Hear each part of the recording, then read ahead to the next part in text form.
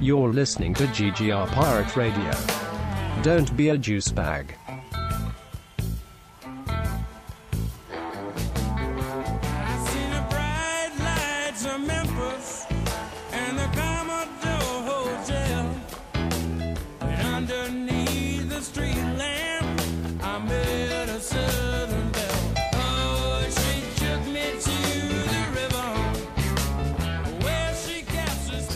To get two new champions in sports in a matter of like a couple of days from each other. The St. Louis Blues just won the Stanley Cup. The Toronto Raptors just won the NBA championship.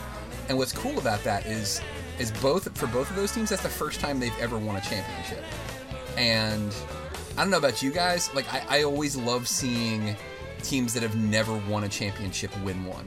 I always think it's really cool to see that. And kind of going back even further to last year when the Caps won the Stanley Cup, there's been this cool trend where we're starting to see teams that have not won championships before finally put it together. Like the Eagles finally won a Super Bowl, the Caps finally won their first Stanley Cup, the Blues won their first Stanley Cup, the Toronto Raptors won their first title in the NBA. And I kind of hope this keeps going. I think it's really cool to see new teams that have never had this much success finally put it together. And like, I think this is a cool tie-in too, Steve, because you weren't with us last week, unfortunately.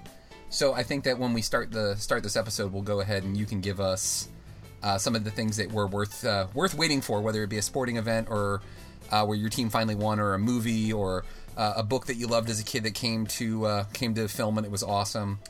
But it just kind of fits together because for a lot of people, I'm sure that it was worth the wait for them to watch their favorite team finally win a championship. And quick side note, and then I'll let you guys all have your say on this. But like, how fucking weird is it that like the Toronto Raptors came into existence in 1995. 1995-1996 was their first season.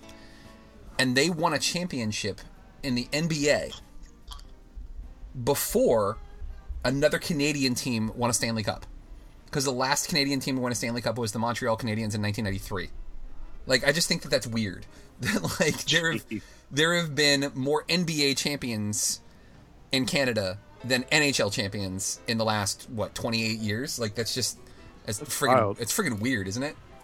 Yeah, and at the time, I mean, there were two Canadian teams because the Grizzlies used to be in Vancouver, but they've since moved to Memphis. So, I mean, it's not even like in hockey where there is probably, what is it, about a third of the league is Canadian-based teams for the NHL, give or take. There's like 30 NHL teams, and you've got Toronto, Montreal, Vancouver, Edmonton, Calgary, Winnipeg. Yeah. So I mean, like, it's a good. I mean, yeah, I would say less than a third, but yeah, somewhere between a quarter and a third. I'm not going to do the math because it's late at night. But the NBA has a single Canadian team, so not only is your statistic ridiculous just in the length of time Toronto's existed, but the fact that they are 1 out of 30, as opposed to how many ever out of 30 the NHL has. Yeah. Yeah, it's absolutely, it's bonkers, especially because, like, hockey is a Canadian sport, and it's crazy to think that, like, and that's the other thing about it, too, is it's not like it's American players on the American teams. It's a weird mix of Canadians and Europeans and Americans. It's just like a strange mishmash. So you can't really say that like those teams really quote unquote are only representing Canada. It's just that they just happen to be those cities. Yeah. I mean, it's interesting though that they're not run better by a better organization or a better coaching or better whatever, because for the most part, like, none of the Canadian teams are really close. Like, Calgary got blown out in the first round. Montreal got blown out in the first round. Toronto got blown out in the first round. The Oilers didn't even make it this year. The Canucks didn't make it this year. So yeah, it's not like they were doing really well. And so, yeah, Winnipeg lost in the first round too. So like the entire Canadian like armada of hockey teams was wiped out in the first round of the playoffs. Like, I'm surprised. Like, it seems weird. Like, I guess I can't think of a something that would be equitable. I feel like soccer, I'm trying to think of, like, hey, if this team didn't make the World Cup, it would be, it would be embarrassing, but, like, I don't even know where soccer was invented. Like, I feel like it's so old. It was, like, in the Bible, it was, like, God created the heavens and earth and Adam and Eve, and then there was soccer. Like, damn sport's been around forever. Yeah, I mean, I guess at this point it'd be like if Brazil or Germany or Argentina. Spain didn't make it. Yeah, one of the teams that have one of the the international stars on it. Like if they didn't make it, Portugal. Yeah, let me see here. Who has won the most World Cups? I think it's Germany. Brazil. I think it's Germany. Brazil has won 5. Brazil. Yeah. Apparently France is pretty good too. Yeah. They just won the last one. Yeah, both the men and women in France and Germany are pretty good. I mean, if we're looking for a local example, it'd be like the U.S. women's team not making it because they're considered to be one of the better teams that enter in the World Cup every year. Yeah. Okay. Let me get everybody's quick opinion about this, and I want to start with TK because she's our lone female representative on this evening's podcast. How do you feel about the U.S. ladies in soccer just destroying Thailand 13-0 and basically celebrating after every goal like it was a big deal? I mean, I don't know. I think that I feel like there's poor sportsmanship. So I think that celebrating is one thing, but if you're doing it after every single goal, it's a bit much, Does that make sense? Yeah, I know what I see what you're saying. Like, I think that, I mean, it didn't really bother me one way or the other because, like, it's not like hockey where it's a small rink and goals can be scored in a matter of, like, milliseconds sometimes off of, like, a deflection. Like, it's basically like running, like, half a marathon to get from one end of the field to the other, and then when you finally do and you score a goal, I can understand why you would be pretty goddamn excited. Like, it was... You put in some serious effort in order to get that. So, like, I don't... The fact that people were, like, really calling them out, I thought was kind of distasteful. At the same time, I understood what they were saying. But, like... Especially, too, like, to really poo-poo the female soccer players when the men's team didn't even make the World Cup. And they make... way more money than the female did. We're talking about 38 cents on the dollar is what the female soccer players make compared to the men. Oh yeah. I just thought that was kind of distasteful. It's like, if they're gonna get screwed on pay, at least like leave them alone if they feel like doing cartwheels after a goal. Like just give them a damn break. Well, and also in the scoring system there, like goal differential can end up mattering in the round robin tournament. Yeah. So yeah, maybe the score in their particular game was 13-0. But each goal could end up mattering down the line. Now, the U.S. women's team is pretty dominant in the entire spectrum of things, and 13 goals is probably more than some teams are going to score in all 4 of their round-robin tournament games. But to a degree, I can understand, because it is a little different than hockey, where if you beat a team 13-0, you're up 1-0, as opposed to being up 1-0, plus you have the tiebreaker. Yeah, that's true. And, like, by the way, like, soccer tournament rules are so friggin' strange. Like, they are. You literally, like, you could win twice and win all of your games 1-0, and another team wins 3 times, or they win twice as well, but they win one of their games 5-0 and another one, like, 2-1. And you literally would not, like...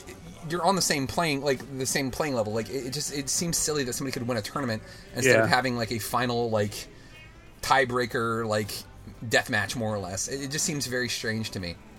Yeah. And like I don't know why they haven't updated those rules because like I remember it was either last year or 2 years ago and like the DC United were trying to make the playoffs. And it was like, even if they win this game, unless they score 6 more goals, they're not making the playoffs. And I was like, but shouldn't it just be a win and they're in? Like, not you have to destroy this other team in order to get it. It just seems silly. Yeah, it comes down to because so many games end in ties. They need to have, like, everyone could end up uniformly having essentially a tied overall record. So that becomes the next tiebreaker, much like in the NFL. Like, if you're trying to figure out, okay, who's the last wild card team for the playoffs? They have identical records. They move to the next category to determine, okay, who deserves this spot then? Yeah. Yeah. Yeah, I mean, I get the concept behind it. I feel like there just should be something like a little bit better, where it's like the United States and Portugal are tied for. They both have 4 wins, and whoever gets past this particular round goes to the finals for the World Cup. Like, have them meet for a shootout. Like, I just think it would be. It doesn't really put it up to something that really could just be a matter of chance. It's like, all right, well, this is going to be something that actually is like a competitive difference. Like, if one team happens to play, we'll use Thailand again, and Thailand's goalie gets hurt in the middle of the game and is out, so the other team just racks up like 15 goals. But the game before that, the goalie was perfectly fine and was like just playing lights out and blocked a ton of shots. Do you see what I'm saying? Like, it just doesn't seem like it's a fair balance. But I mean, maybe that's why soccer's not as popular in the United States. Like, yeah. I don't know. To be fair, I mean, if Thailand's goalie hadn't played the other day, it wouldn't have made a difference. She was pretty terrible. He was pretty awful. Ouch. Burn on. Like, I watched the highlights of that game. They scored 10 goals in the second half of that. It was only 3-0 at the halfway point. Yeah, that's. And then they scored like. And they scored. Yeah. Yeah, and then they scored like. They scored like 4 goals in like the first 5 minutes of the second half. It was ridiculous. Well, and it really begs the question, like, what do you expect soccer players to do? Just like play keep away for the rest of the game? Like, no, that's why I didn't have an issue with what they did. Like, I treat this the same way I treat baseball players who watch their home runs. Like, or pitchers who get mad at baseball players. Like, if you're that upset at it, don't give up a home run. If you don't want to see them being happy that they scored, don't let them score. Because there was a great moment over the weekend that was like that. Like, Madison Bumgarner gave up a home run. Muncy. Oh yeah, Max Muncy of the Los Angeles Dodgers crushes a home run into the McCovey Cove at Pac Bell Park in San Francisco. Right, like, he hits it into the water, and he like stops and looks at his home run because it was an impressive home run, right? And Madison Bumgarner, like notorious butthole when it comes to like the unspoken rules of baseball, like starts yelling at him. He's like, "Stop watching the home run!" And Max Muncy was like, "You don't want to watch it? Why don't you go fish it out of the ocean?" Like, yeah. That was a great quote. Yeah, it really was. Yeah, because you know that Bumgarner was just like, "Oh, the sanctity of the game," just angry and bitter and. But it's like, don't give up the home run, and then you don't have to be mad that they're happy that they hit one. Yeah, it's just like, take the joy out of your life. Like, no, come on, man. If people are upset, like, tell the next team that the women play, like, hey, don't give up 13 goals, and you don't have to watch them be happy that they scored. Because either way you look at it, it's an accomplishment. I mean, like, only a handful of people in the world are going to be able to say, hey, I scored a goal in a World Cup match. That's an accomplishment in itself. So of course they should be happy, especially those who are going to end up retiring or perhaps not making the team or perhaps not even playing again after the tournament is over and going to do something else. Like, it's something to be happy and to be celebrated. So like I get all the sportsmanship stuff, but like, I mean, if 13 goals get scored on you, like, just play better. Don't let it happen. I tried to put it in football terms, because I'm not a huge fan of soccer anyway. I don't follow it or anything like that, but I did hear in football terms, though, I don't get upset. I love it. I love to see them dance when they get a touchdown, even if we're up by 30 points. I'm like, heck yeah, dance. But I think because I'm not a fan of soccer, you know what I mean? Yeah. It would be less about women or men. But man, the thing about them making like 38 cents on the dollar or whatever, that drives me crazy. Every year they talk about it, just drives me nuts. I know a lot of people are of the belief, you let the scoreboard do the talking, but like, I remember being a kid, and like the big one, and MC, Steve, you guys might remember this, but like the U, the University of Miami. Like, all of the old school, like mostly our dads, basically, right? Like all of those football fans hated the U because they're like, oh, they're showboats and they're this and they're that.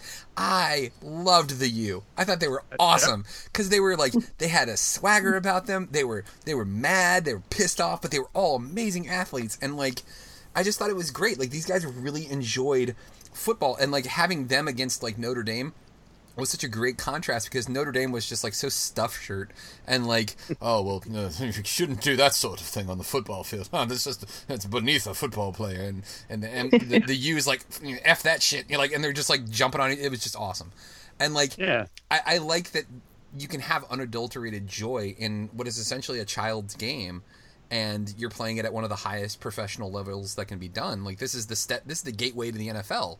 And you should be enjoying yourself. And I understood where it was coming from because my dad taught me, like, very, because when I was playing sports, I never acted like that. Because if I did, my dad would have beat my ass. But, like, and actually, this is the perfect segue because we will be talking a little bit about dads because this Sunday is Father's Day.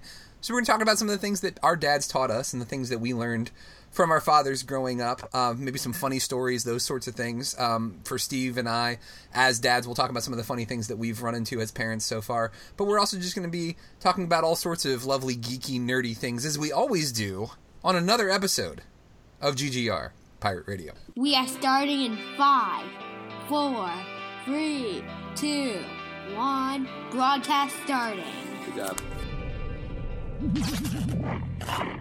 You're listening to GGR Pirate Radio. Don't be a juice bag.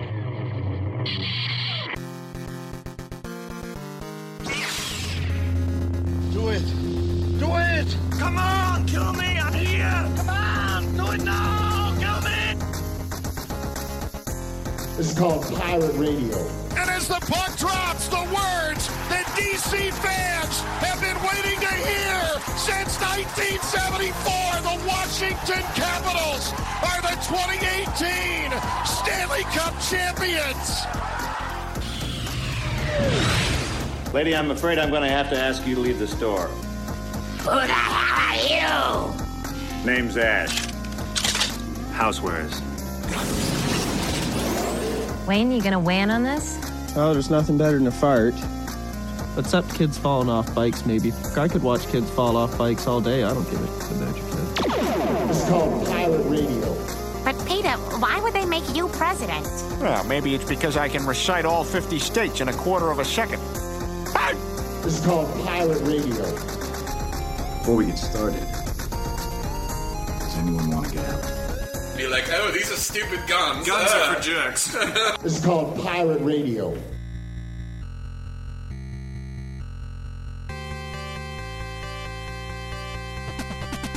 Ladies and gentlemen, boys and girls, children of all ages, my name is Mike Lunsford, and this is GGR Pirate Radio. Guys, we've got a great show in store for you this evening.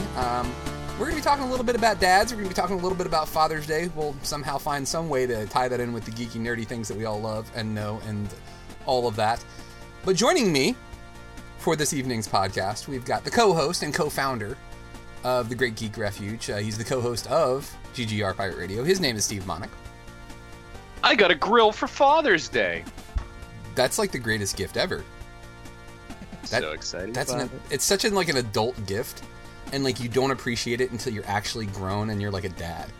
Because, like, if you got that as a kid, you're like, what the hell is this? Like, what am I going to do with a grill? Like, but now you're like, oh, this is so great. So, also joining us is the other co-host, the co-co-host of GGR Pirate Radio. He's also the host of his own podcast. It's called The Overflow with MC Brooks. But he's also working on a new project which will be debuting soon. There will be details about that later. His name is MC Brooks. Never too late to reinvent the wheel. This is very true. This is very true. Guys, we had a fun podcast last week where we talked about the things that we had waited for a long time. MC's example was Washington finally beating Dallas in a meaningful game because they had like a stretch of like 10 years in a row when the Monday Night Miracle happened and they finally beat the Cowboys. My example was finally getting to see my favorite sports team and favorite hockey team, the Washington Capitals, finally win a Stanley Cup after 43 years of futility. But then we also turned it into the geeky, nerdy stuff, too. We talked about finally getting to see Darth Vader on the screen just destroying people like we had heard that he was able to do, and we finally got to see that with Rogue One.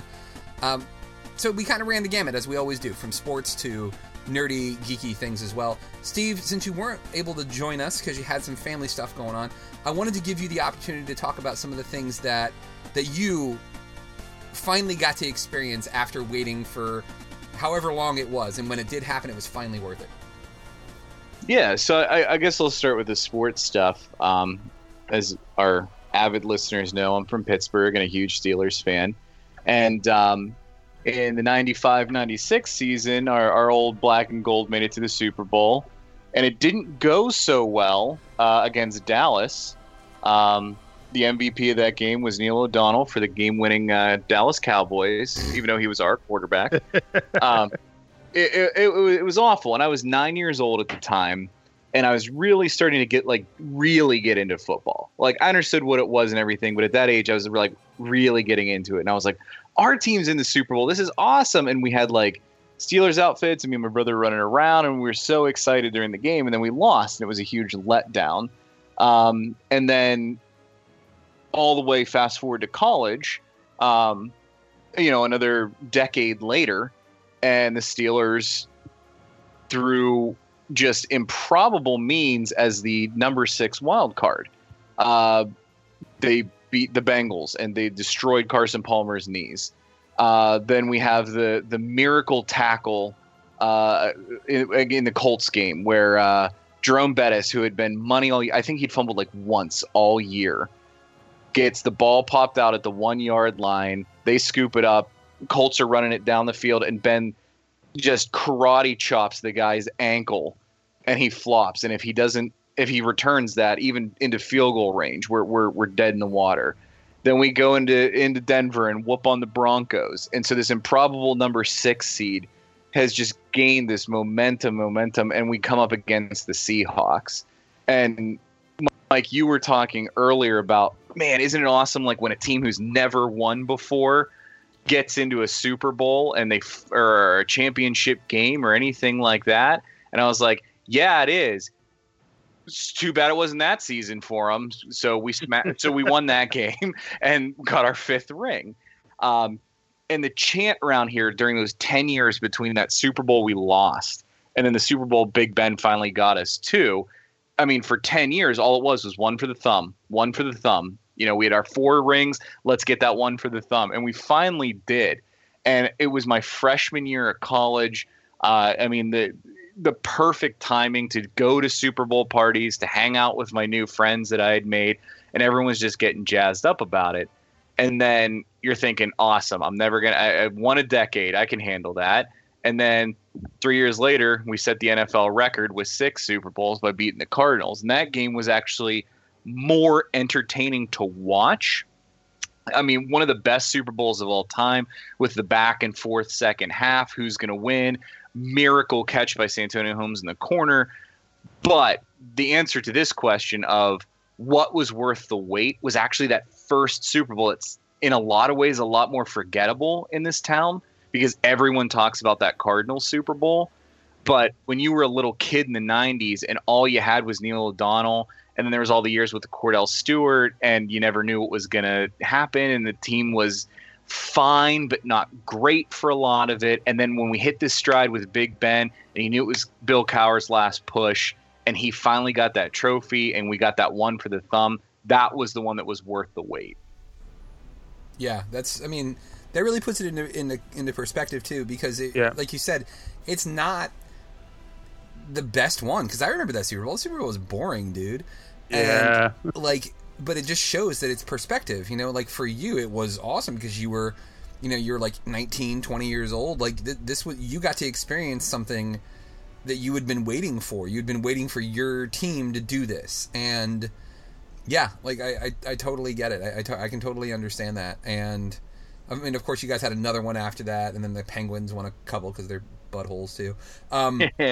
Same year. Yeah. Penguins and Steelers won the same year when we beat the Red Wings. Yeah. Quick side note, which is crazy. I was looking this up. Just because I was curious. So the guy who led the St. Louis Blues to the Stanley Cup, his name is Craig Berube. He took over for the Blues mid-season because the Blues were last place in the NHL. They were the worst team in the NHL. Yeah. They fired their coach, Mike Yeo, and brought in Craig Berube. And Berube took them to the Stanley Cup and won the Stanley Cup. And I was like, that has to be the first time that's ever happened. No, that's happened like 6 times before. But you want to know what's crazy about it? It's happened 3 fucking times for the Pittsburgh Penguins. Like, what are the odds, dude? So, like, Dan Bylsma was the one who took them to their first championship with Sidney Crosby. He was an interim replacement for some other douchebag who probably hates his life right now. Then it also happened with the current guy, which I cannot remember his name right now. Mike something or other. Sullivan? Yeah, Mike Sullivan. He took over for Bylsma mid-season, and they won a cup. And then before that, Scotty Bowman took over, but that was a little bit of a different situation. The dude before him, the Penguins had just won the Stanley Cup the year before, and their coach was diagnosed with brain cancer and basically just couldn't coach the rest of the year. So Scotty Bowman took over and led him to another cup, but I think they would have won it anyways. I mean, I think you could have had like a trained dog wearing a Penguins jersey. I mean, it was Mario Lemieux and Jaromir Jagr. They weren't losing that Stanley Cup that year. No, not at all. Yeah. That's great. I had, even being a fan, like I did not realize that happened 3 times. Yeah, it was just one of those things that I just figured. I was like, oh, it's got to be the first time. And I looked it up and I was like, fucking 6 times? Like, you would think that that's like a very hard thing to do to build chemistry that quickly, but apparently it's not. Like, it's still impressive nonetheless. I mean, like, maybe hockey lends itself to that sort of thing. Like, I don't think you could do that in football. No, football, like, they get a rep for swapping out coaches, like, really quickly, especially lately. Because that was always one of the claim to fame to Pittsburgh as well, is like, yeah, for like 60 years we've had like 3 coaches. You know, it's a big deal. And then there's teams that are like, you get a year and a half, and if you don't get us a Super Bowl, you're gone. But at least they wait until the off season. It's always like, as soon as the Super Bowl's over, okay, what 6 coaches just got fired? Like, it's the next day. But hockey definitely does it mid-season more than I think any other league. Yeah, I think so too. I mean, like, hockey is just a different sport. I mean, it really is in like so many different aspects. But as far as like, we talked about the sports stuff. Like, I mean, were there any movies or comic books or books or anything like that you just like really, really, really waited for? You were like, man, I cannot wait for this thing to come out. And then when it did come out, it was like so worth the hype. Like, you had built it up in your head, and it was totally worth it when it actually happened. I think I'm going to be a little bit controversial here, but kind of episode 1, because I was only 12 at the time that it came out. So I was still young enough where I was like able to just grab onto the things that were good about episode 1 and take all the rest of it and go, whatever. Because I was just kind of like, it's new Star Wars. This is awesome. And I've had this connection with my mom and brother over Star Wars our entire lives. So she introduced us to the original trilogy.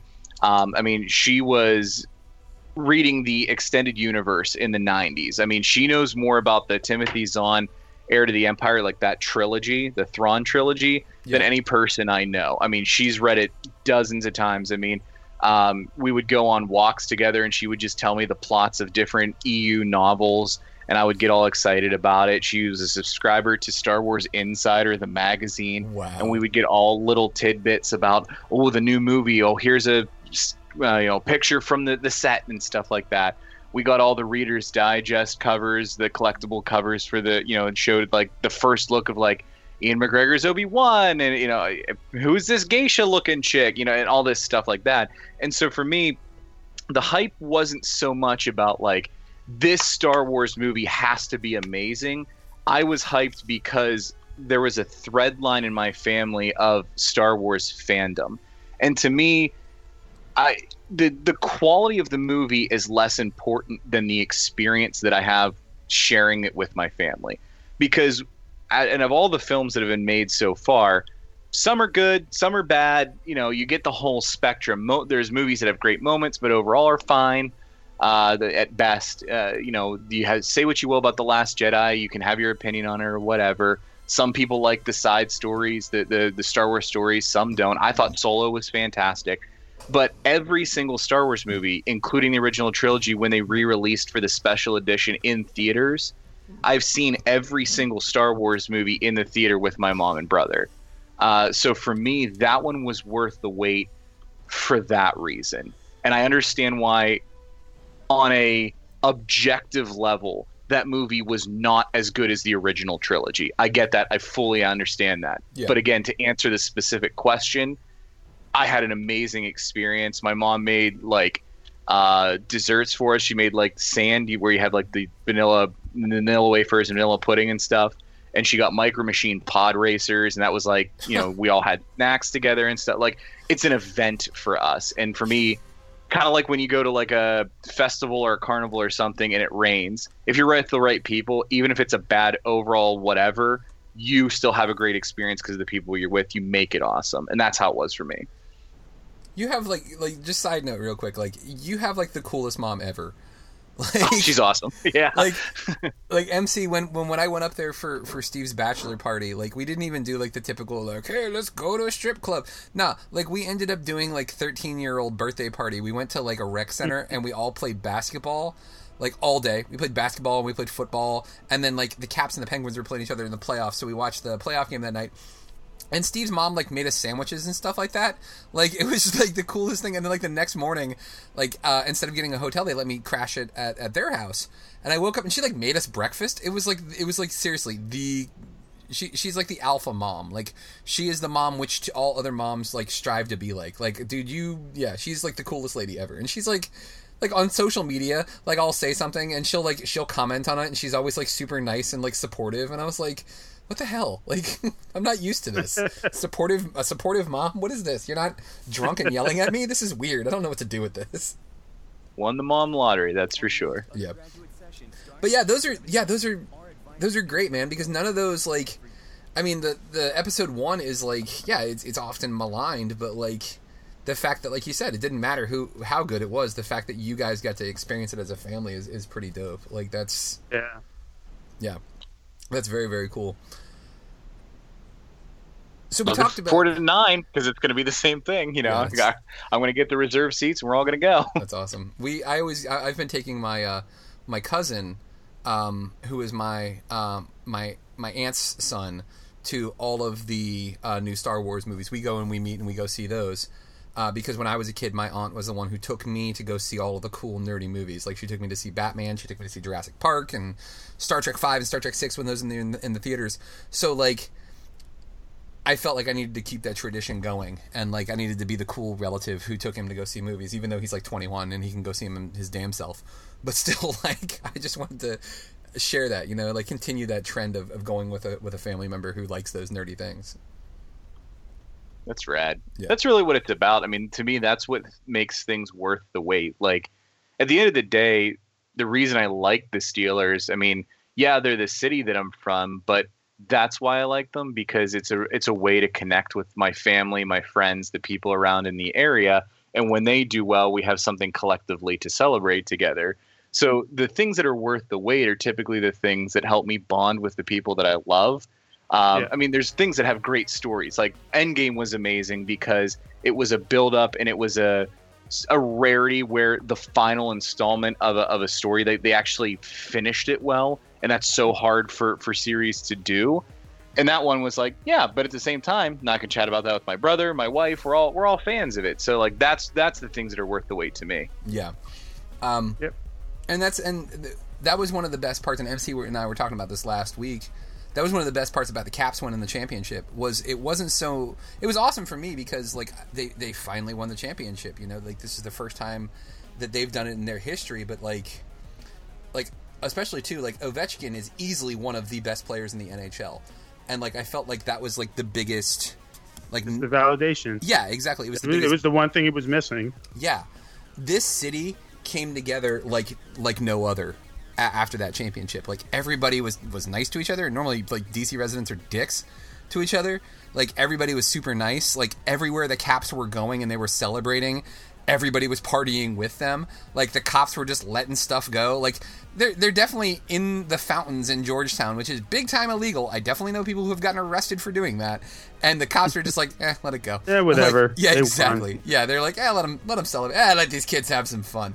Like, it was, the city came together. Everybody was awesome to each other. Like, I went to Wawa the next morning to get the paper so I could have Ovi on the cover, and like people were high-fiving me. Some other dude wearing a Caps jersey as well bought me my coffee that day. It was dope, man. And like, being able to come together with your city. Yeah, the energy was just super crazy. I was down by the was it Cap One Center when they won, or did that change after? Oh no, it was still Capital One Arena. Yeah.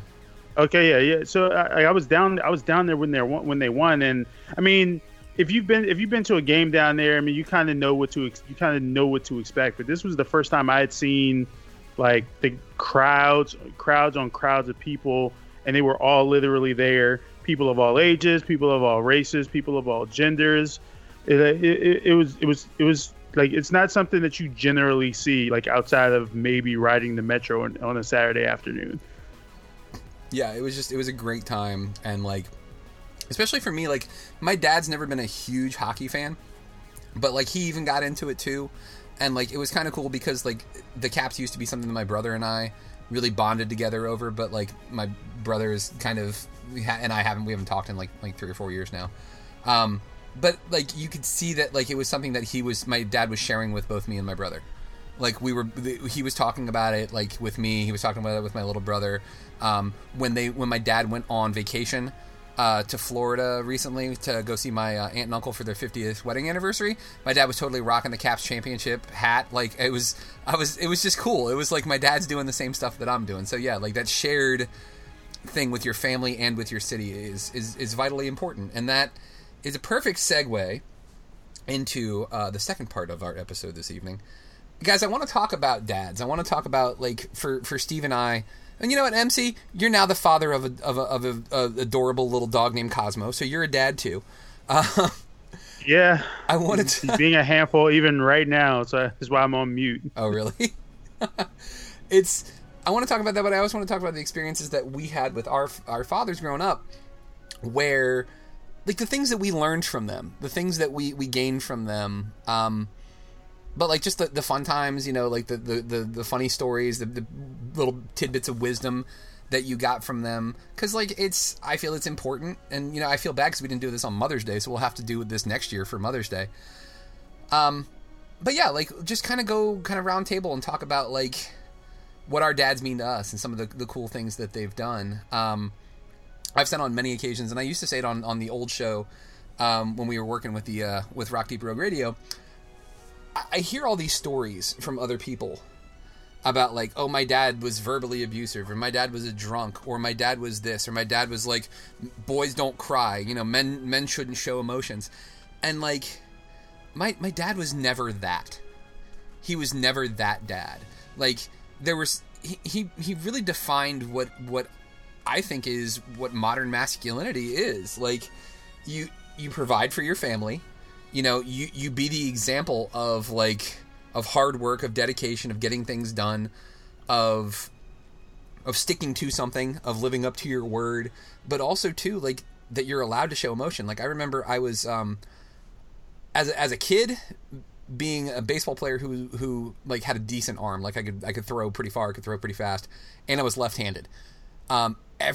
It sounds weird, but basically every single coach wanted me to play for their team because left-handers are a commodity. And because I could throw pretty hard, they all wanted me to pitch for them. And a lot of them would like overwork me. And like, it was to the point where like I was experiencing at like 11 or 12 years old arm fatigue, and I had no idea what it was. And I never understood it until years later. But I remember my dad having a fight with one of the coaches. And I was mad because my dad basically like made me sit out the game. I was like, Dad, I want to play. And my dad's like, you have to rest. You have to rest. And I was like, no, Dad, I can play. I can pitch. It'll be fine. And he's like, no, you just, you know what? Come on. We're going to go out for ice cream. And I was mad at him, but I was like, all right, fine. We'll just go out for ice cream. And like, it wasn't until years later that I understood that other coach was just using me to get wins. And like, that was just so cool. And there was a game that I pitched my ass off, and we ended up losing in the last inning because I gave up a hit, and they scored and they won, and I was just devastated, right? And I was crying a little bit, and one of the other players made fun of me, and my dad was like, "It's fine, come on, let's go to the truck." And we went to the truck, and we drove away from the field where there's like this little wooded area, and he's like, "Scream it out." And I was like, "What?" He's like, "Just, I know it's in there." And I screamed, and I was like, I pitched my ass off, and I'm so mad, and how could I give up that hit? And like, I just don't understand it. I feel like I let everybody down, and I'm like bawling my eyes out. And I was like, "And you're not mad at me?" Because my dad was my coach, and he was like, "No, why would I be mad at you?" He's like, "You threw like 150 pitches." He's like, "No." He's like, "You did an awesome job." He's like, "Sometimes you do your best, and you lose." He's like, "And that sucks, but it's nothing to be ashamed of." He's like, "And I know you're upset because you wanted to win, but that's life." And like, I feel like there were so many other kids that were probably like, you hear these horror stories, you know, like you're crying now. I'll give you something to cry about. Like, I'm very fortunate that I had a decent dude for a dad. So I wanted to just kind of leave it at that. Like, we had our moments where we fought. You know, I don't know about you guys, but as a teenager, I was a stubborn a-hole, and I fought with my dad about everything. And like, as an adult, I understood the lessons that he was trying to teach me. And coming back from basic training with medals on my chest and seeing how proud my dad was probably like one of my proudest moments, because that's all I wanted as a kid. I just wanted my dad to be proud of me, and like seeing that he was, and him telling me that he was probably like one of the greatest moments that I can remember. That's fantastic, man. Well, thank you. Yeah, that's awesome. Steve, your dad, first off, MC, if you ever go to Pittsburgh and you run into a family game of basketball against the Monarchs, and you think Steve's dad is going to be an easy target, you're like, I'm going to guard him. He's not going to score on me. This dude is relentless. Like, he will run you over, he will score on you, knock you over because he just runs like just right to the basket, and then he'll help you out and be really, really nice about it. But like, he's like, his whole family, Steve's whole family is like this just like dominant like force to be reckoned with when it comes to basketball.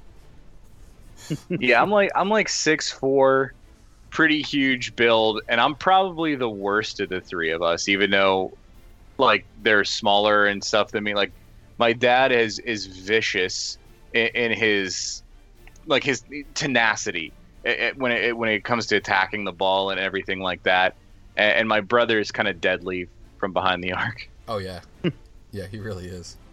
But give us a little insight on your dad, like. I mean, and that's the other thing too. Let me state this up front, guys. Like, as much as you're comfortable sharing, I obviously don't have a problem sharing all my dirty laundry. So like that, I know that not everybody's like that. If you don't want to talk about it, I'm not going to shame you about it. It's cool. But like, if you want to share, like, share, please. I mean, I'd love to hear. I'd love to know more about these guys that influenced, these guys that are friends and colleagues of mine on GGR Pirate Radio.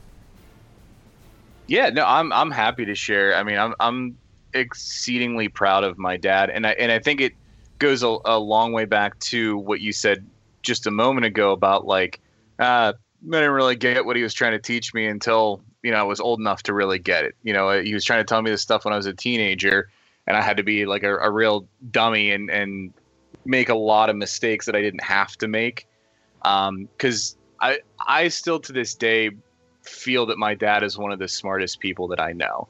Because every time like I learn something and know something and have a conversation with him about something, and I'm like, I got him. Nah, he's always knows like 10 more things about whatever it is than I know. And I think it's because I probably waste a lot of my time on trivial stuff that, you know, and it seems like anytime we bring up something of substance, I'm like, there's no way he knows about what's going on with this thing with politics, or hey dad, let's talk about this, you know, aspect of science or whatever. No, he's got it. I mean, he's an incredibly intelligent man, and he's always trying to instill in me these life lessons. And you know, he had the kind of dad you were talking about, Mike, where it was kind of like a little more old school in the rearing of his dad. And I think it was, you become the dad that you always thought that you wanted. So like, I think my dad always wanted his dad to be more affectionate and more open and more conversational. And that's exactly how he was with me and my brother. He was always open, always looking for, connection and ways to build a relationship and just wanting to spend time together. And I don't think I was always receptive to that, but looking back, like, I feel like he was always there and always supportive and always supporting us in whatever we needed to do, but also at the same time teaching us how to be men, like me and my brother, like how to, be respectful, how to be consistent with our views, how to be polite, and how to think. It's not, he was never one of those people that just kind of let you do whatever because of whatever. He expected there to be reason and thoughtfulness, and if you weren't doing something right, it was because there was a lesson to be learned, not because you were wrong or an idiot or anything like that. So I hope someday to be like a tenth the guy that he is. And I always felt bad growing up because it wasn't terribly long into my childhood that I was taller than him, and every little old lady at church was always going to my mom like, milkman's baby and stuff, and I'm like, this is church, what are you doing? Because me and my brother are both tall. Like, Grant's 6 foot, I'm 6'4", he's 5'9", and I again, that's one of those things, like, when I was older, I was like, that was really inappropriate for those ladies to be saying that kind of stuff. They thought it was funny, but I'm like, at the time, I didn't know what they were talking about, but now I'm like, hey, wait a minute, that's my dad, you jerks.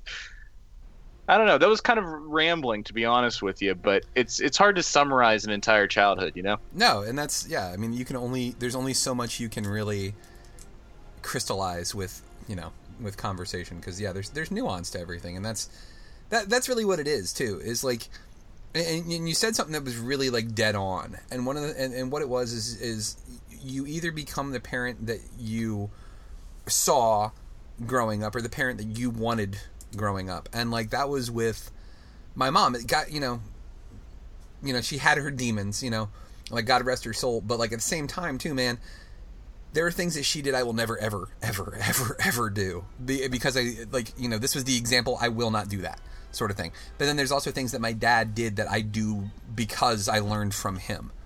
Like, that's... So it was kind of a combination of both. MC is kind of our newest member to the crew here. I mean, you are part of the GGR Pirate Radio crew. Yeah, which, by the way, if you go on iTunes and you look at the descriptions, it's official now. You're not just like, and special guest MC Brooks. No, you are one of the hosts now. Like, I was super excited to put that on there because I felt like it's like when you change your relationship status on Facebook. It's like it's official now, Like, you're on iTunes now, and fool, you can't quit. We haven't really talked about this much, man. And like, and again, too, just as always, as much as you're willing to share, as much as you want to share, as much as you want to talk about it. But like kind of, what does your dad mean to you? Like, what kind of lessons did you learn from him? When and if you have kids, like, what kind of things will you take to that relationship? So, my relationship with my dad has been kind of an interesting arc, if you will. Like, we were super close when I was a kid. Like, I think my love of the city of Philadelphia comes from that, because my dad's from Philadelphia. So when I was younger, like, we used to take just father-son trips there, to shop and look around and visit some of my dad's side of my family that lived up there. Because my dad's side of the family, I'm not particularly close to, because none of them are really in the area. I don't see them, so I'm not particularly close to them. So it was always really cool that, like, some of my fondest memories from childhood are, my the father-son trips to Philadelphia. My love of basketball also comes from him, because I mean, like, my love of sports kind of started with him. Yeah, I remember watching the old NBA Superstars VHS tapes. Yeah. He used to get those regularly. The blooper tapes, the music video tapes. Like, my love of basketball, like, I can forever, attribute to him for that. But, like, my relationship with him has always been an interesting one, only because, like, we're a lot alike, and not necessarily in a good way. And so, I'm comfortable sharing this.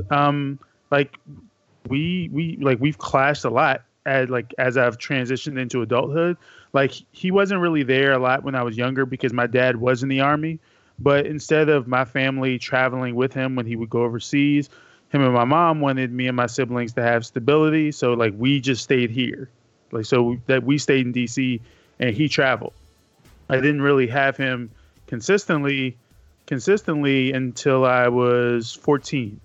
Like 9/11 was actually kind of the thing that made him like fully like transition to like just come back here and just be here.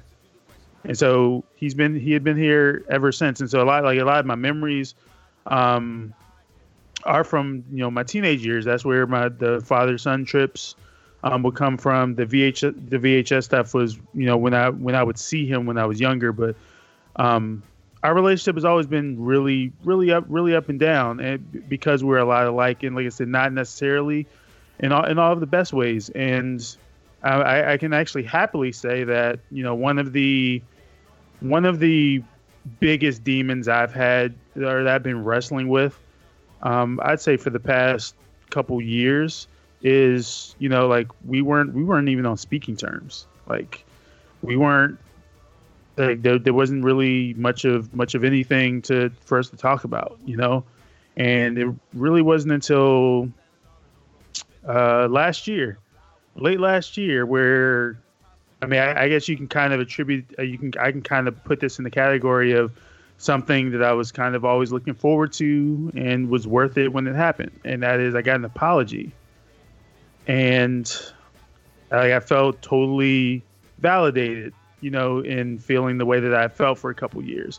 And since then, like, it's been kind of awesome for us to, you know, start doing stuff together again, like in ways that we really hadn't been doing. Like Father's Day the last couple years, like if my family did stuff, like I wasn't really there. Like I didn't really go do anything. Didn't really get any gifts, nothing. And this year, you know, we're treating him to his favorite restaurant.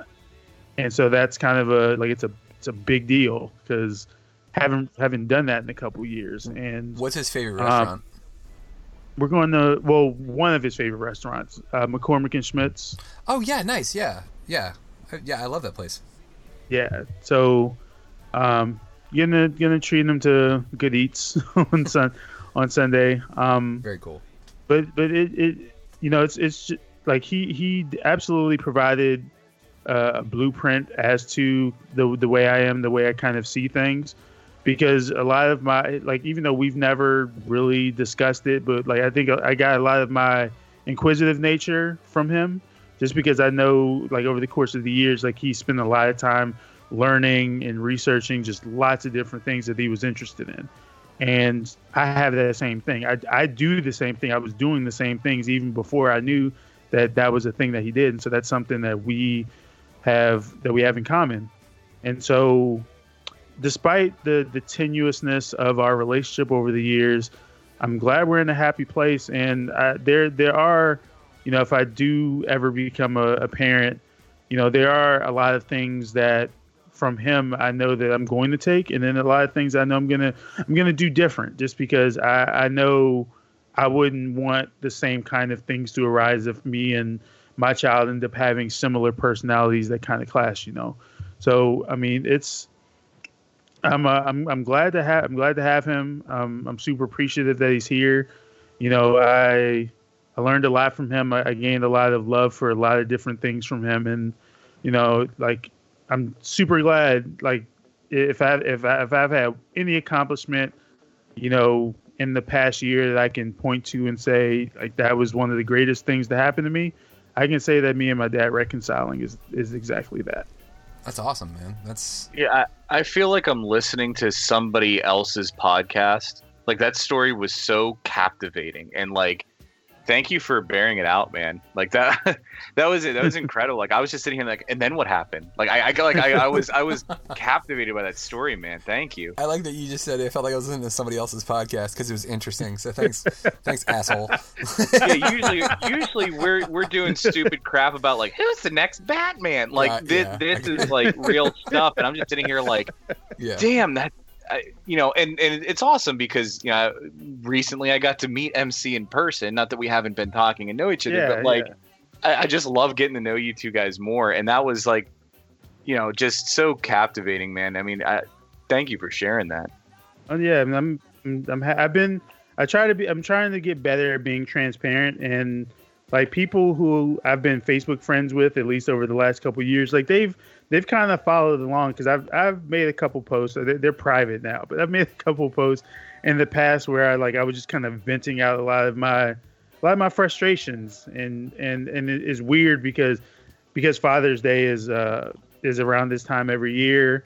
My Facebook memories are, I'm constantly seeing stuff that I said like last year or the year before, and like it's just kind of like I feel like I really feel like I've had a weight lifted. Like I can look back and be like, damn, like I was really hateful. I was really in a bad place, and like now, like I don't feel that way anymore, and it's kind of great that, instead of feeling jealousy that other people have these great relationships with their dads and they can go do stuff and they can go talk to them and whatnot, like instead of feeling the jealousy, it's like, wow, now I can experience that now again as an adult. Yeah, it really is. Like when you do reconcile, it really does feel like a weight is lifted off your shoulders. So yeah, I can totally relate with that. One of the things that I wanted to talk about with this too is, as you grow older, I think all of us kind of probably did this at one point or another. You put your dad on a pedestal.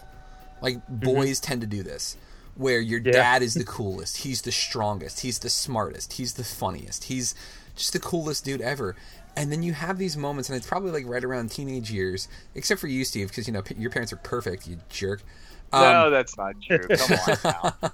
You had these moments where they became human, and it might have been, you might have become crestfallen because of it, but like I think that as an adult now, it makes them better heroes in a way, because you realize that they're just human and that they overcame all of their little idiosyncrasies to be a decent person. And like my dad and I, there are issues that we have, but nothing so serious, because like he'll make a point of every time I call him, I'll be like, all right, well, I'll talk to you later, old man. And he'll be like, okay, all right, bye. Oh, okay, I love you, bye. So like he'll say bye, and then he'll be like, I didn't say I love you. Fuck, I gotta go back and do that. So like he does that, like realizing that like that's something that he needs to fix, and it's cool. And like I think you guys are, from the sound of it, MC, your parents are still together. Like they okay. Yeah. And Steve, I know your parents are still together. My parents divorced, and it was troublesome for me and for my little brother. And I think my dad saw that, but luckily my dad ended up marrying an awesome woman. Like, Steve, you were on the podcast when it happened. Remember when my dad and my stepmom called on my birthday and they sang happy birthday? Like, it's the cheesiest, corniest thing you've ever heard in your life, but it's the sweetest thing ever. And my dad managed to find, in his second marriage, an incredible woman who is just incredibly kind and sweet and treats Chelsea, who is my stepdaughter, like a granddaughter. Like there's no question. There's no like, oh, well, she's not really your kid, so she's not really our grandkid. No, she treats her just like all of her other grandkids. And same thing with Jax. They just take great every time, every birthday, every Christmas. Like the kids just get everything they need. And like anytime like money was tight and I had problems with my car, my dad's worked in the car industry since I was a kid. My dad always gets the work done for me. And like a lot of times it's like when I was working at GameStop, which I don't work there anymore, so I can never reveal this. I had a guy do probably close to like $1,000 worth of work on my car, and I didn't have the money to pay him, but I did have Nintendo Wiis when they were at a premium. So that guy got a Nintendo Wii for like $50. So I used every discount that I possibly can. I traded in video games for him. We're totally not supposed to do that, but I don't give a crap, because this guy did thousands of dollars worth of work on my car for like nothing. But my dad always hooked that up, and like that was invaluable to me. Like he taught me, like, you know how we all know a friend who had a little bit of money growing up, and whenever something broke, they just went out and bought a new one. That like that triggers some sort of weird like reptilian response in me where I'm really uncomfortable. I'm like, you can't just go buy another one. You can fix this one. Why aren't you fixing this one? And like that's totally my dad, because my dad grew up like my grandfather was a police officer. They didn't have a lot of money, and it was my dad has 3 siblings, so it was the 4 of them and my grandmother all living together, like on a policeman's salary. So that's not a lot of money. So they had to make do with what they had, and that it translated as me growing up like that. You don't just throw things away. You try to fix it. You try to put it back together. You know, you stretch it for as long as you possibly can until you can't any further. Like that's one of the coolest lessons that I think I can translate, you know, to you guys, and you guys really understand, is like that, like you make do with what you got. My dad loves saying this. He says you do the best you can with what you got. And that's kind of a mantra that kind of sticks in my head, you know, like even if you don't have the skills and you're not the most skilled, you're not the smartest, like you put it together and you find a way to make it happen. So to that end, Steve, I mean, was there anything that like you remember specifically that your dad did or something he said that really like just stuck with you and you kind of still carry to this day? Yeah, I mean, I say it all the time, and I mean it, because not only did he say it, but he lived by it. And I think that was something that dawned on me later in life. But when I look back, I'm like, so, I mean, he literally would say, if it's worth doing, it's worth doing right. And I think a lot of times that can be done in a offhanded way, you know, your manager's saying it to pep up the group kind of way or whatever. But like he legitimately meant it. If it's worth doing, it's worth doing right. And there were times where I would try and half-ass stuff. There's times where I would put in the bare minimum. I still fight that today. I don't have the best work ethic when I really should. And, you know, I've had to learn and grow into a work ethic, but the man always did things the right way. It was always putting in the 100% effort. It isn't just getting through something. It was making sure you did it to the best of your abilities. And if you fell short, figure out why you fell short and do it better next time. And that's something that's always stuck with me, especially now as a parent, because I don't have the luxury of half-assing something with my wife and my son in the household that I'm responsible for. This life that I chose, with these people that I chose, are worth doing right. You know what I mean? It is worth doing right. So that's where I've kind of learned a lot from him. And if I had to encapsulate all of his teachings into one phrase, it would be that. Yeah, I mean that's a good one for sure, dude. MC, what about you, man? Well, I mean, I don't have a phrase or anything. Like the thing my dad used to just drill into me and my sister's heads since we were younger is just the idea of always being responsible for yourself and your actions, and you know, no matter what happens, no matter even if things are out of your control, just, you know, try to make sure that you're being responsible for yourself and the things you say and the things you do. I mean, that's a great one though, man. Like that's even without like a you know, snappy phrase or, you know, or like that's responsibility for yourself. Like that's super important. Like I try to teach that to Jax on a regular basis. Like it's that's the other thing too, man, is like I feel like it never seemed like it was a struggle for my dad. Like it never seemed like it was hard. Like there was always money. We always had food. Like whenever I needed a new glove for baseball or new cleats, or like I wanted to play football and there was like extra, you know, money you had to pay for your equipment and stuff like that, it just happened.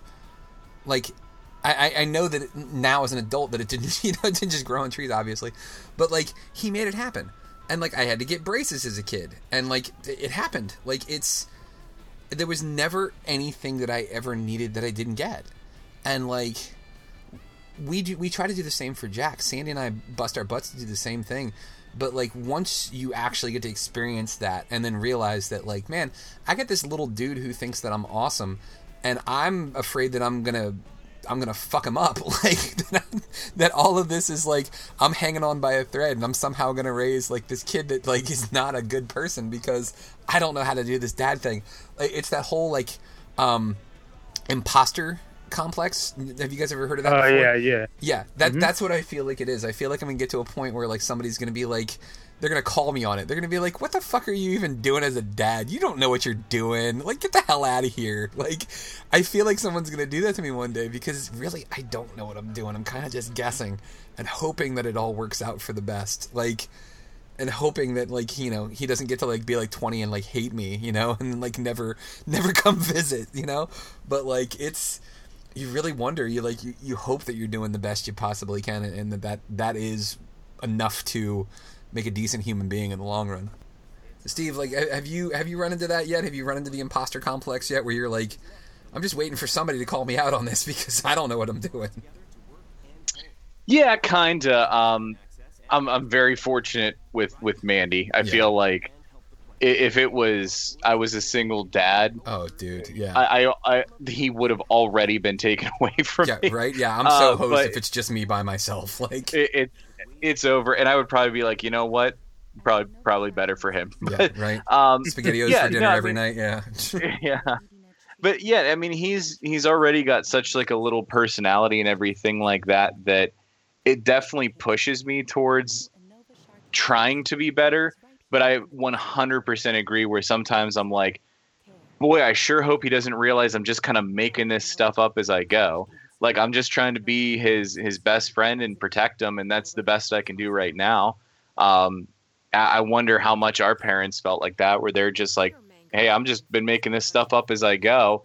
And then it makes me think of that episode of Futurama where Bender meets God, and and God's like, if you're doing things right, they don't know if you're doing anything at all. And sometimes that's how I feel about parenting, where it looks seamless and it doesn't look like they're doing anything. But there's like a massive amount of work that's happening behind the scenes. Yeah. And they're just like, okay, sweetie, go to bed. And then you go to bed, and then like they do all this crazy stuff that you don't even know about. Yeah. I think that like that episode of Futurama though reminds me of another part too, when Bender is talking to God and he's talking about how like he had those little dudes living on his body. And he was like, I thought I was being a pretty good job as God. And he was like, yeah, you were doing a great job until everybody died. Like, it's like, that's kind of how you feel. You're like, yeah, man, you were doing a great job as a parent until your son had a meltdown in the middle of Target because you wouldn't buy him the toy that he wanted. And you were just like, I don't know what to do now. Like, luckily, you know what? That's something I've never had happen with Jax. I've seen other kids do it, but I've never seen Jax have like just a total meltdown. Like, we've had meltdowns at home, but like, we talk it out, man. Like, he's an emotional kid, and like, we were washing dishes the other day, and he wasn't really paying attention to drying off one of the coffee mugs, and he almost knocked the mug out of his hand, but he managed to catch it. And I was like, dude, you gotta be careful. You don't want to break those. And like, for whatever reason, the tone that I used or whatever got him really upset, and he started crying a little bit. And I was like, dude, it's fine. You didn't break it. I'm not mad. You're good, man. It's cool. You just got to take your time with this and spread the towel out. You want to have it all the way across your hand. You don't want to ball it up because then you could break the mug. And he's like, okay, I just get a little emotional. I was like, dude, me too, man. It's cool. I do too. It's fine. And like, and then we were fine. And then we made pancakes. It was great. Like, it was just like, it's funny seeing in your kids the same things that you did. You know, like, you kind of see like tendencies. Like, you see this miniature version of yourself, and like, it's kind of crazy. And I'm wondering, like you said, Steve, you know, did our parents do the same thing? Where like, I'm sure there were moments where I was fighting with my mom because we're so similar in so many ways that we would be like fighting with each other, and she's just like, it's like fighting with myself. Jesus, like, it's they had to have those moments, right? Yeah, like I said, after we went to bed, they were probably like just dissecting the day of like, yeah, can you believe that they said this? Like, where did they even get that at? Yeah. I learned a lot from you when I was down in Virginia for that long weekend, though, because you mentioned Jackson. We were driving in the car, and he had a little bit of a breakdown the one time. And the way you and Sandy handled it, I was like, mentally, all right, I'm going to take some notes here on how Mike and Sandy handled that, because that was really artfully done. It was like a 3-minute experience, and I was thinking like, oh boy, here we go. And you guys are like, nah, we got this. I don't even remember. What was it? I don't even remember what that was about. Like, we were gonna. It wasn't like we were gonna go to the donut place and they were closed. Oh, yeah, and then Paul's, he wanted to go somewhere else, and then you guys were like, no, we're not gonna go. We were only gonna go here, and it's closed. And he was kind of like really upset about it. Yeah. I mean, I can understand that. I get upset about donuts too. I mean, it's fair. Yeah. I mean, like, and it's for the most part, like, it's just like any other kid. It's when you set expectations and he's got something in his mind that's going to happen and it doesn't happen. It's upsetting, and like, it's just trying to get to that point where he doesn't like expect that all the time. That's what I'm trying to get with him. Is like, dude, if things don't happen, it's not that big a deal. You know, you got to be able to roll with the punches and just let stuff slide off your back. Because if you get upset every single time something doesn't go your way, you're going to be upset all the time, because most of the day nothing goes your way. So be prepared for it now, man. Like, otherwise you're going to be upset all the time. You don't want to turn into an internet commenter. Yeah, exactly, right? Like, nobody wants that. Guys, I think this was fruitful, man. We got some really good conversation about Father's Day. And for anybody out there who's a father or who has a father, make sure, you know, you have a good Father's Day. Make sure you wish your dad a good happy Father's Day. You know, and it's always important to make sure you tell the people that are important in your lives how important they are. Guys, check out the website. It's greatgeekrefuge.com. There are articles, there are podcasts. In fact, there's going to be all sorts of cool things coming up here within the next couple of months. We're going to be adding to our repertoire.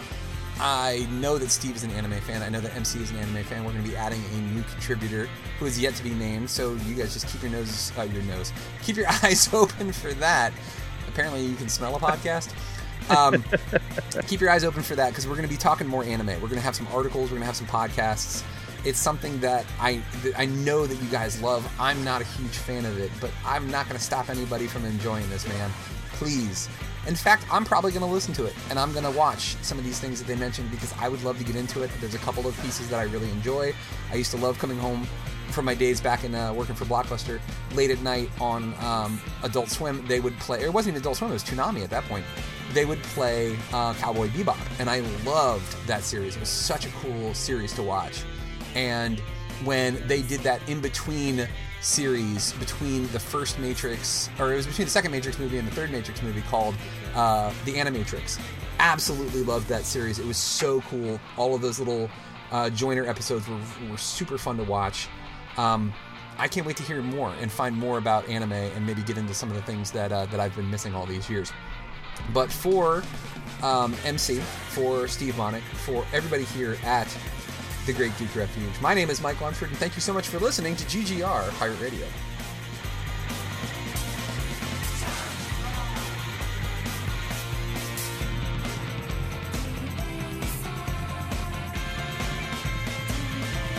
This has been Pirate Radio Network Production Juice Bags. Yeah, boy.